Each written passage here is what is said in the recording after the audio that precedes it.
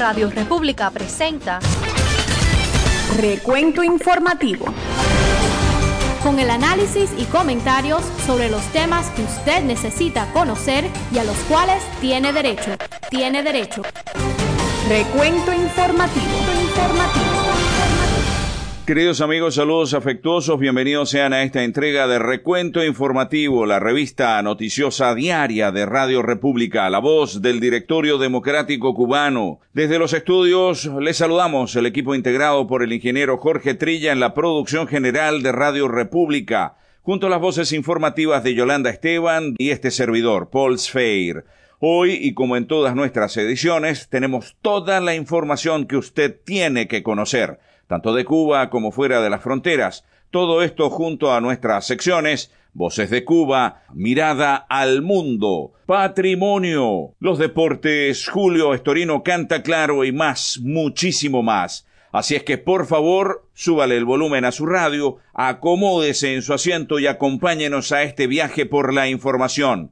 Yolanda Esteban nos presenta a continuación los titulares de este Recuento Informativo.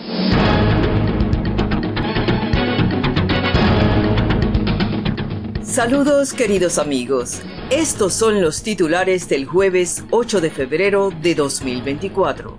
El régimen castrocomunista confirma escasez de combustible y continuidad de los apagones. Esbirros de la dictadura castrista vuelven a amenazar con llevar a prisión a la activista Lucinda González. La dictadura castrocomunista niega libertad condicional al artista contestatario Luis Manuel Otero Alcántara. La policía política del régimen castrista detiene al activista Duniel Voladeres Palencia. En Voces de Cuba, Luis Zúñiga, expreso político y ejecutivo de la Asamblea de la Resistencia Cubana, comenta sobre la destitución de ministros del régimen castrista. Mirada al mundo. AFP. Violencia chavista en Venezuela. La líder opositora María Corina Machado denuncia ataque de una turba a un acto político suyo. Voz de América. Nicaragua es el país más corrupto de Centroamérica, según Transparencia Internacional. Radio y TV Española. Crímenes de guerra de Rusia. Otro ataque masivo ruso con misiles y drones contra Kiev y Mykolaiv causa muertos y destrucción en áreas civiles. Euronews. Estados Unidos confirma que dio muerte al comandante de Hezbollah responsable del ataque en Irak.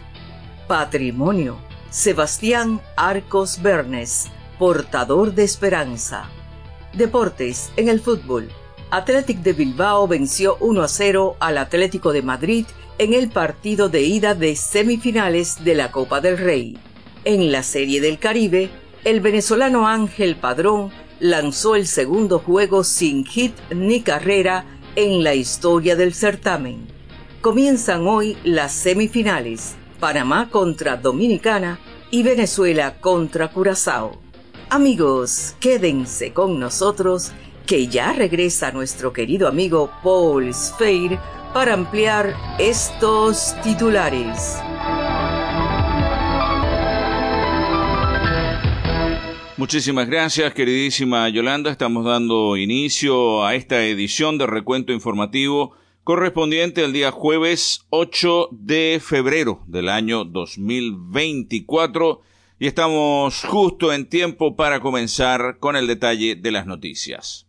El director técnico de la Unión Eléctrica del régimen comunista cubano, la UNE, Lázaro Guerra Hernández, confirmó a la televisión del régimen comunista que el país no tiene combustible en la actualidad, así que continuarán los apagones diarios en todo el país. Cuba está en quiebra. El régimen comunista lo colocó en esta situación. No hay combustible en la actualidad en Cuba. Lo habíamos advertido y habíamos advertido que la gente se iba a enojar. Y bajaron el paquetazo porque saben que para allá es para donde vamos, para un pueblo cubano ya enardecido y que no puede más. Según Guerra Hernández, La generación eléctrica en Cuba se ve afectada por la falta de combustible. Por supuesto, claro que sí. Cuba, el régimen comunista, a eso me refiero, perdió toda confianza de cualquier lugar del mundo y ya no hay ayudas, ni en términos de venta, ni de crédito, ni de piedad. Esto provoca cortes de luz que ya no se limitan a las horas de mayor demanda, sino que se extienden desde la mañana hasta la noche y afectan especialmente a las provincias del interior de la isla. Indiscutiblemente, el combustible está marcando la indisponibilidad fundamental que hace que se tenga afectaciones desde la mañana hasta el cierre de la noche. De tener combustible, las afectaciones serían mínimas, agregó este individuo comunista. En la entrevista, este cómplice del régimen comunista, el funcionario de la UNE, no clarificó cuándo se resolvería la escasez de combustible en el país y, por lo tanto, los molestos apagones. Bueno, no tiene manera de explicar qué ha pasado durante los últimos 65 años y tampoco tiene manera de explicar lo que vaya a ocurrir en el tiempo que le quede al régimen comunista a bordo de la isla. En el parte de la UNE se informó que el día lunes se cortó el suministro de electricidad en el país por déficit de generación, desde las 6:51 horas hasta las 21:09 horas de la noche, es decir, casi desde las 7 de la mañana hasta pasaditas las 9 de la noche. Para la jornada del martes 6 de febrero se encontraban fuera de servicio por avería la unidad 2 de la CTE Santa Cruz y la unidad 2 de la CTE de Felton, mientras que en mantenimiento se encuentra la unidad 8 de la CTE Mariel, la unidad 4 de la CTE Cienfuegos y la unidad 6 de la CTE Rente. Es decir, están paradas. Olvídense de esos eufemismos del mantenimiento, de que la estamos arreglando, la estamos reparando. Las plantas eléctricas no tienen cómo funcionar porque no hay combustible, porque el país está en quiebra. Con este pronóstico se estima para la hora pico una disponibilidad de unos 1.965 megawatts, con una demanda máxima de 2.700 megawatts, que no van a poder ser cubiertos porque hay un déficit. Por lo que, de mantenerse las condiciones previstas, se pronostica una afectación en todos los horarios del día. La situación energética en Cuba es muy delicada desde hace años, por lo tanto no es que vaya a tener que explicar lo que está pasando ahora, tendría que explicar lo que viene pasando desde hace 65 años, cuando empezaron a robarse el país. Y todo esto tanto por el mal estado de las termoeléctricas como por el déficit permanente de combustible, y porque se han robado absolutamente todo lo que podría haber sido utilizado para mantenimiento, para modernización y para darle dignidad al pueblo cubano. Bueno, y cambiando de tenor informativo, aunque seguimos en Cuba, el Tribunal Provincial afecto al régimen comunista de Artemisa desestimó la solicitud de libertad condicional del preso político y artista Luis Manuel Otero Alcántara. Para el régimen comunista, el coordinador del movimiento San Isidro no está en condiciones de enfrentarse a la reinserción social de una manera positiva ante la familia y la sociedad. Es decir, le tienen pánico le tienen a Luis Manuel Otero Alcántara. Máximo, dicen ellos, los del régimen, cuando se trata de un delito regulado en la instrucción 273 y bla, bla, bla, bla, bla, bla, bla, de toda su leguleyería con el que tienen hincada, humillada a todas las personas que piden libertad en la isla. Por lo tanto, decidieron que debe permanecer en el presidio político. La curadora de arte Claudia Allenluy, quien dio la noticia en redes sociales, aclaró que los allegados a Luis Manuel Otero Alcántara seguirán denunciando las violaciones a los derechos del artivista y condenó el actuar de jueces, fiscales y militares que hacen parte del juego fascista y macabro de la dictadura comunista cubana. Luis Manuel Otero Alcántara fue arrestado hace más de 2 años cuando intentaba unirse a las manifestaciones pacíficas que tuvieron lugar el 11 de julio del año 2021. Ahí se iniciaron en todo el territorio nacional. En el año 2022 fue condenado a 5 años de privación de libertad por los supuestos delitos de desórdenes públicos, desacato y ultraje a los símbolos patrios. El artista se encuentra recluido en la prisión de máxima seguridad de Guanajay, en la provincia de Artemisa, donde ha protagonizado varias huelgas de hambre. A pesar de su reclusión, su obra gráfica ha trascendido las fronteras de la isla. Más de 90 obras de Luis Manuel Otero Alcántara fueron mostradas en la exposición titulada Patria y Vida, The Forbidden Art, que significa arte prohibido, Forbidden Art, en diciembre. Vámonos a la pausa y regresamos. Hay más recuento. Esta es Radio República, la voz del Directorio Democrático Cubano. Radio República, la voz del Directorio Democrático Cubano, los invita a escuchar su programación a través de la onda corta. Sintonícenos en la frecuencia de los 9.490 kHz de la banda de 31 metros, de lunes a domingo de 9 a 10 de la noche. Radio República, porque la victoria será nuestra.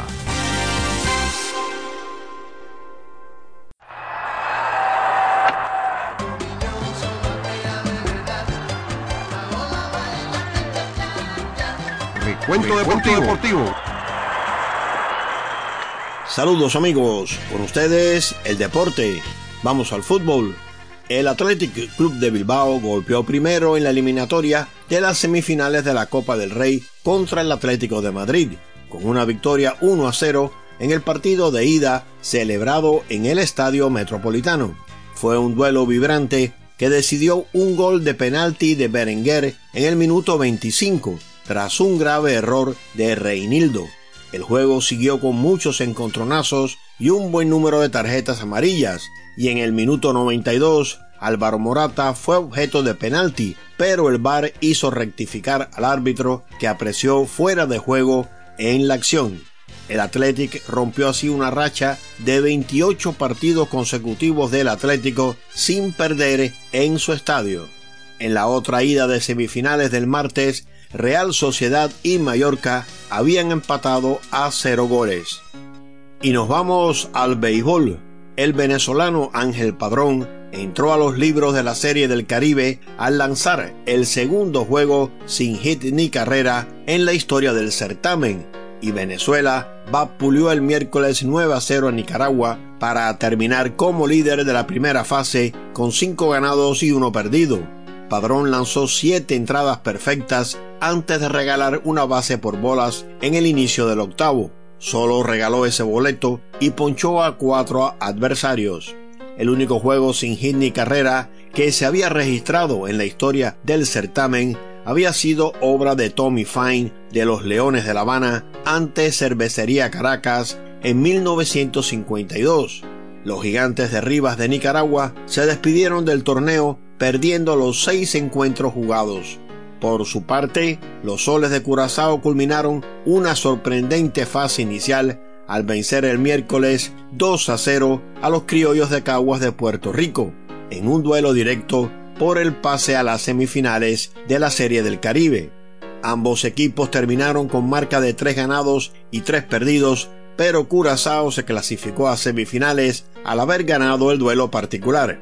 Por último, los Federales de Chiriquí cerraron el miércoles una excelente primera ronda con una victoria 3-1 sobre los Tigres del Licey. Panamá terminó con marca de 5-1 para el segundo lugar. Este jueves, República Dominicana enfrentará a Panamá en la primera semifinal y Curazao se medirá a Venezuela por el segundo pase a la final.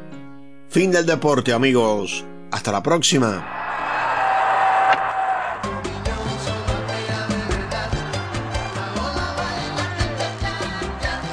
Recuento Deportivo.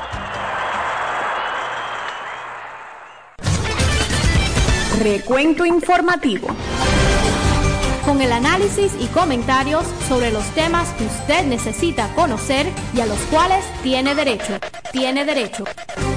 Recuento Informativo. Y luego de la información deportiva retornamos a las noticias que tienen que ver con Cuba. La activista Lucinda González Gómez denunció que un agente esbirro de la dictadura comunista cubana se presentó en su vivienda en el reparto La Lisa en La Habana y la amenazó con que podría ir a prisión si no acude a una citación. Desde la capital cubana, la opositora dijo que no ha recibido ninguna citación de parte del régimen comunista. Escuchemos sus declaraciones a continuación. Vino el oficial que se hace llamar José a amenazarme y a decirme que en cuanto yo salga me van a detener y me van a llevar para el manto. Llevarme a un tribunal. Porque ellos quieren hablar conmigo, según ellos, quieren conversar conmigo y me dicen que no me van a traer citación, que salga, que ellos van a llevarme para la unidad a conversar. Yo no voy a ir en esas condiciones. Bajo esas condiciones yo no voy a ir. Porque empecé a ver. Se ha formado un grupo que es la esperanza de todos los cubanos. Cuba primero es una herramienta para derrocar el sistema. Estamos enfrascados en eso, en Cuba primero. Ya basta ya de represión, basta ya de impunidad. Cuba primero, antes de todo. Y no me van a amedrentar ni me van a meter miedo. Así concluyó González Gómez, quien en reiteradas ocasiones ha denunciado a través de los medios independientes el acoso y la violencia verbal a que está siendo sometida por parte de agentes esbirros de la policía política de la dictadura comunista cubana. Y como si esto fuera poco, aunque es reiteradísimo, esbirros de la dictadura comunista arrestaron al activista Duniel Voladeres Palencia, este día 7 de febrero, día del cumpleaños, por cierto. Voladeres Palencia se encontraba en su casa cuando los represores de la dictadura lo detuvieron arbitrariamente y lo trasladaron a una estación de la PNR, comunicó el activista Marcel Valdés en la red social X. De ahí lo llevaron esposado para el técnico de Ciego de Ávila, acusado del presunto delito de desacato, según información de su esposa. En la noche del 4 de noviembre, entre otras vicisitudes por las que ha tenido que pasar durante un apagón, Duniel se manifestó contra el régimen comunista cubano desde el balcón de su casa y luego fue citado por los esbirros de la dictadura. Pero Duniel sigue. ¿Por qué? Porque él es cubano. ¿Y por qué? Porque él quiere la libertad. El régimen tiene miedo y a mí me encanta que eso esté ocurriendo. Vamos a la pausa, volvemos. Radio República. Esa es la voz de un pueblo que lucha construyendo libertades. Recuento informativo. A continuación, mis queridos amigos, don Luis Zúñiga hace un comentario muy interesante, por cierto, sobre la destitución de los ministros del régimen comunista, los ministros castristas. Esto en nuestras voces de Cuba. La destitución de Alejandro Gil, su titulado ministro de Economía de la dictadura comunista de Cuba, revela el desastre que existe en Cuba, no solamente económico y financiero, sino también político. Díaz-Canel se ha buscado un chivo expiatorio para que cargue con las regulaciones, las equivocaciones y las medidas. Y esto es constante, las políticas de rectificación de errores, de tendencias negativas, y resulta que esas tendencias y esos errores no se terminan nunca.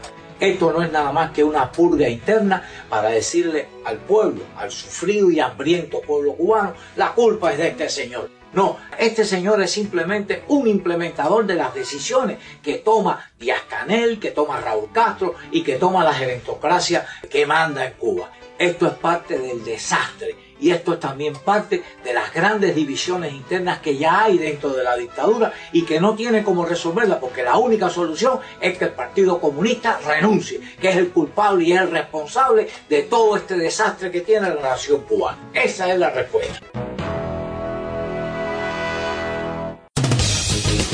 Están escuchando Recuento Informativo, su revista de noticias y comentarios aquí en Radio República. Noticias internacionales en Mirada al Mundo. Una mirada al mundo. La dirigente opositora venezolana María Corina Machado, quien aspira a postularse a las elecciones presidenciales en Venezuela pese a una inhabilitación política, denunció el miércoles un violento ataque de partidarios del gobierno de Nicolás Maduro durante un acto político cerca de Caracas. Afirmó que más de un centenar de colectivos del régimen les atacaron con palos y piedras e hirieron a varios de los asistentes a un acto en la localidad de Charallave, a 56 kilómetros de la capital. La excongresista divulgó videos en los que se ve un automóvil con vidrios rotos y un activista con una herida en la cabeza, así como su camiseta manchada de sangre. Medios de comunicación locales publicaron videos en los que se ve a Machado retirarse bajo custodia entre empujones. La organización política de la opositora, Vente Venezuela, afirmó que una vez más viola la libertad de asociación y reunión y además denunció persecución y agresiones. Machado arrasó en las elecciones primarias de la mayor coalición opositora, la Plataforma Unitaria, de cara a las presidenciales, que deben llevarse a cabo este año en una fecha aún por definir. Sin embargo, el Tribunal Supremo de Justicia ratificó el pasado 26 de enero una inhabilitación por 15 años, lo que le impediría lanzar su candidatura. Después, Estados Unidos anunció que reactivará sus sanciones contra el petróleo, el gas y el oro de Venezuela, que habían sido flexibilizadas después del acuerdo de elecciones. Machado, a lo largo de su campaña, ha denunciado agresiones en numerosas ocasiones. Nicaragua es considerado el país más corrupto de América Central y el segundo más corrupto de América Latina, según un reciente estudio de la organización Transparencia Internacional, que cada año evalúa a 180 naciones del mundo. Un país autoritario, donde no hay controles, donde no hay pesos y contrapesos característicos de una democracia, y eso es lo que sucede en Nicaragua. Así explica el exdiplomático costarricense Ricardo Lizano la posición que ocupa Nicaragua. El país además se encuentra entre los 9 más corruptos del mundo, según Transparencia Internacional. Lizano refiere que, por el contrario, Costa Rica es el mejor evaluado en Centroamérica. Además de Venezuela y Nicaragua, en la lista de los países más corruptos aparecen Haití, Siria, Corea del Norte, Somalia, Sudán del Sur y Libia. El abogado Héctor Mairena refiere que hay algo en común entre estos países con respecto a la corrupción. El dinero público, los recursos son utilizados en beneficio de unas cuantas personas allegadas al régimen en Venezuela, tal como ocurre en Nicaragua. El gobierno de Nicaragua no se ha referido a este informe de Transparencia Internacional. Donaldo Hernández, Voz de América. Y en Ucrania, 5 personas han muerto en un nuevo ataque ruso contra la capital, contra Kiev y otras regiones del país. Es el tercer ataque masivo en lo que va de año. Hay una docena de heridos, la mayoría a consecuencia de un incendio en un edificio de 18 plantas. Además, cerca de 20.000 hogares se han quedado sin luz. El ataque ha sorprendido al jefe de la diplomacia europea, Josep Borrell, que estaba de visita en Kiev. Borrell y la delegación que le acompaña han tenido que refugiarse en un subterráneo de un hotel. Un ataque de Estados Unidos en Bagdad se ha cobrado la vida del comandante de Hezbollah que encargó el ataque a la base estadounidense de Irak. Este ataque con dron ha alcanzado el sub donde viajaba el comandante de Hezbollah y, según confirman fuentes del Ministerio de Interior de Irak, no ha tenido ningún daño colateral. Con este último movimiento que sigue el bombardeo selectivo estadounidense de distintos objetivos militares de la semana pasada, Estados Unidos prevé una desescalada del conflicto. Una mirada al mundo. Buen momento en este recuento informativo para presentarles el segmento Patrimonio. Patrimonio. Personajes, hechos y lugares que conforman la nacionalidad cubana. Sebastián Arcos Bernes, portador de esperanza.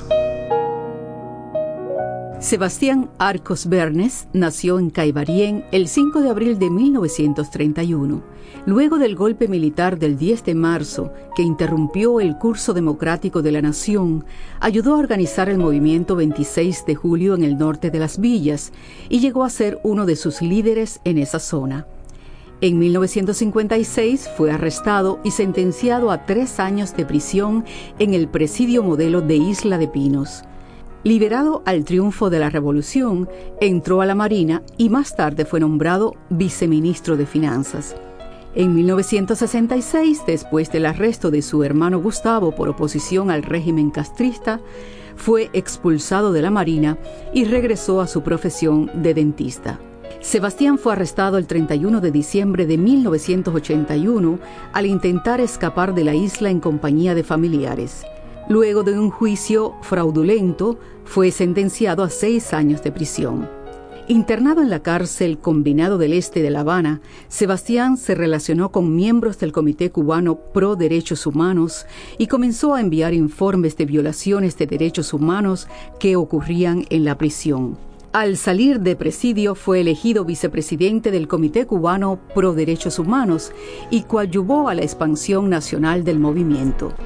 Trabajó en la redacción del certero reporte de 400 páginas sobre violaciones cometidas por el régimen que fuera entregado a la delegación de la Comisión de Derechos Humanos de Naciones Unidas que visitó Cuba en 1988. En 1992 fue arrestado de nuevo, acusado de propaganda enemiga y de incitar a la rebelión.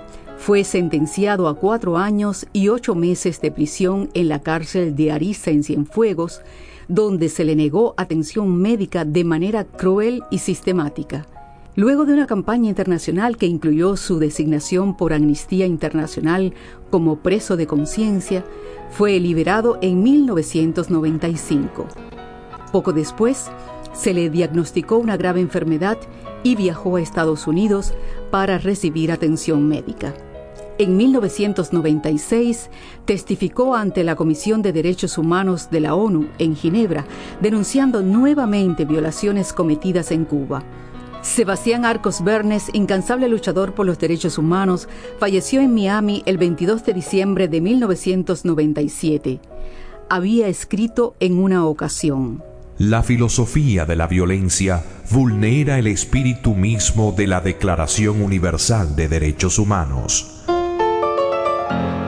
Patrimonio, aquí en Radio República.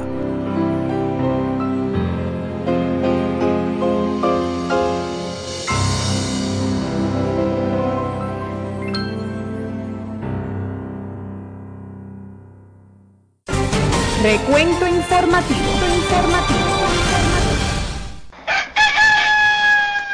Y ahora en Radio República, Canta Claro, un comentario de Julio Storino. Este martes 6 de febrero se cumplió un nuevo aniversario del nacimiento de Camilo Cienfuegos y la prensa de la dictadura se llenó de tributos a la memoria del que fuera uno de los principales jefes guerrilleros de la Sierra Maestra en la lucha contra Batista y también uno de los más populares personajes del gobierno revolucionario entre el 1 de enero y el 28 de noviembre de 1959, fecha de su misteriosa desaparición. La desaparición del joven primer jefe de las Fuerzas Armadas Revolucionarias, cuando supuestamente el avión en el cual volaba hacia La Habana cayó al mar en el oriente de Cuba, es un hecho que continúa sumido del misterio, y lo más curioso del caso es que en los 64 años que han transcurrido desde entonces a la fecha, la dictadura de los Castro no ha mostrado el menor interés en hallar sus restos ni en dilucidar claramente cómo sucedió el fatal accidente que sacó de la escena pública a la única persona que en aquellos momentos le hacía sombra a la popularidad del máximo líder, Fidel Castro. Recordemos que el fatal accidente ocurrió pocos días después de que Camilo viajara de La Habana a Camagüey por órdenes del propio Fidel Castro para arrestar al comandante de la revolución Huber Matos, jefe del distrito militar agramontino, tras haber renunciado a su cargo, acusando al dictador de traicionar los ideales de la sierra para llevar a Cuba hacia el comunismo. Pues bien, en mi ya larga carrera periodística pude yo entrevistar varias veces a Huber Matos, quien había podido venir al destierro después de haber cumplido 20 años de injusta prisión en la isla. Matos afirmaba que la desaparición de Camilo no había sido un accidente, sino una emboscada contra él preparada por Fidel y Raúl Castro, debido a que Camilo también había expresado en privado su disgusto por el rumbo que estos estaban dando a la revolución y por los celos que su carisma y aceptación popular provocaban en el mayor de los Castro. No olvidemos que si alguien podía saber esto, era precisamente el comandante Uber Matos. Lo cierto es que nadie que conozca la verdadera historia de los Castro y su siniestro proceder podrá negar las altas posibilidades que existen de que lo afirmado por Uber Matos fuera absolutamente cierto. ¿Por qué nunca han tratado realmente de aclarar este misterio? ¿Por qué no ha habido un esfuerzo real por hallar los restos del avión, los restos de Camilo Cienfuegos? Estas preguntas continúan sin respuesta. Por algo será. Y así estamos poniendo punto final a esta entrega de Recuento Informativo, la revista noticiosa diaria de Radio República, la voz del Directorio Democrático Cubano. Desde los estudios nos despedimos, el equipo integrado por el ingeniero Jorge Trilla en la producción general de Radio República, junto a las voces informativas de Yolanda Esteban y este servidor, Paul Sfeir. El compromiso queda hecho para encontrarnos mañana muy puntuales en la siguiente edición de este Recuento Informativo, la revista noticiosa diaria de Radio República, la voz del Directorio Democrático Cubano. Por favor, cuídense mucho, Dios los bendiga. Hasta la vista. Radio República les presentó Recuento Informativo, con el análisis y comentarios sobre los temas que usted necesita conocer y a los cuales tiene derecho. Les esperamos en nuestro próximo programa. Recuento Informativo.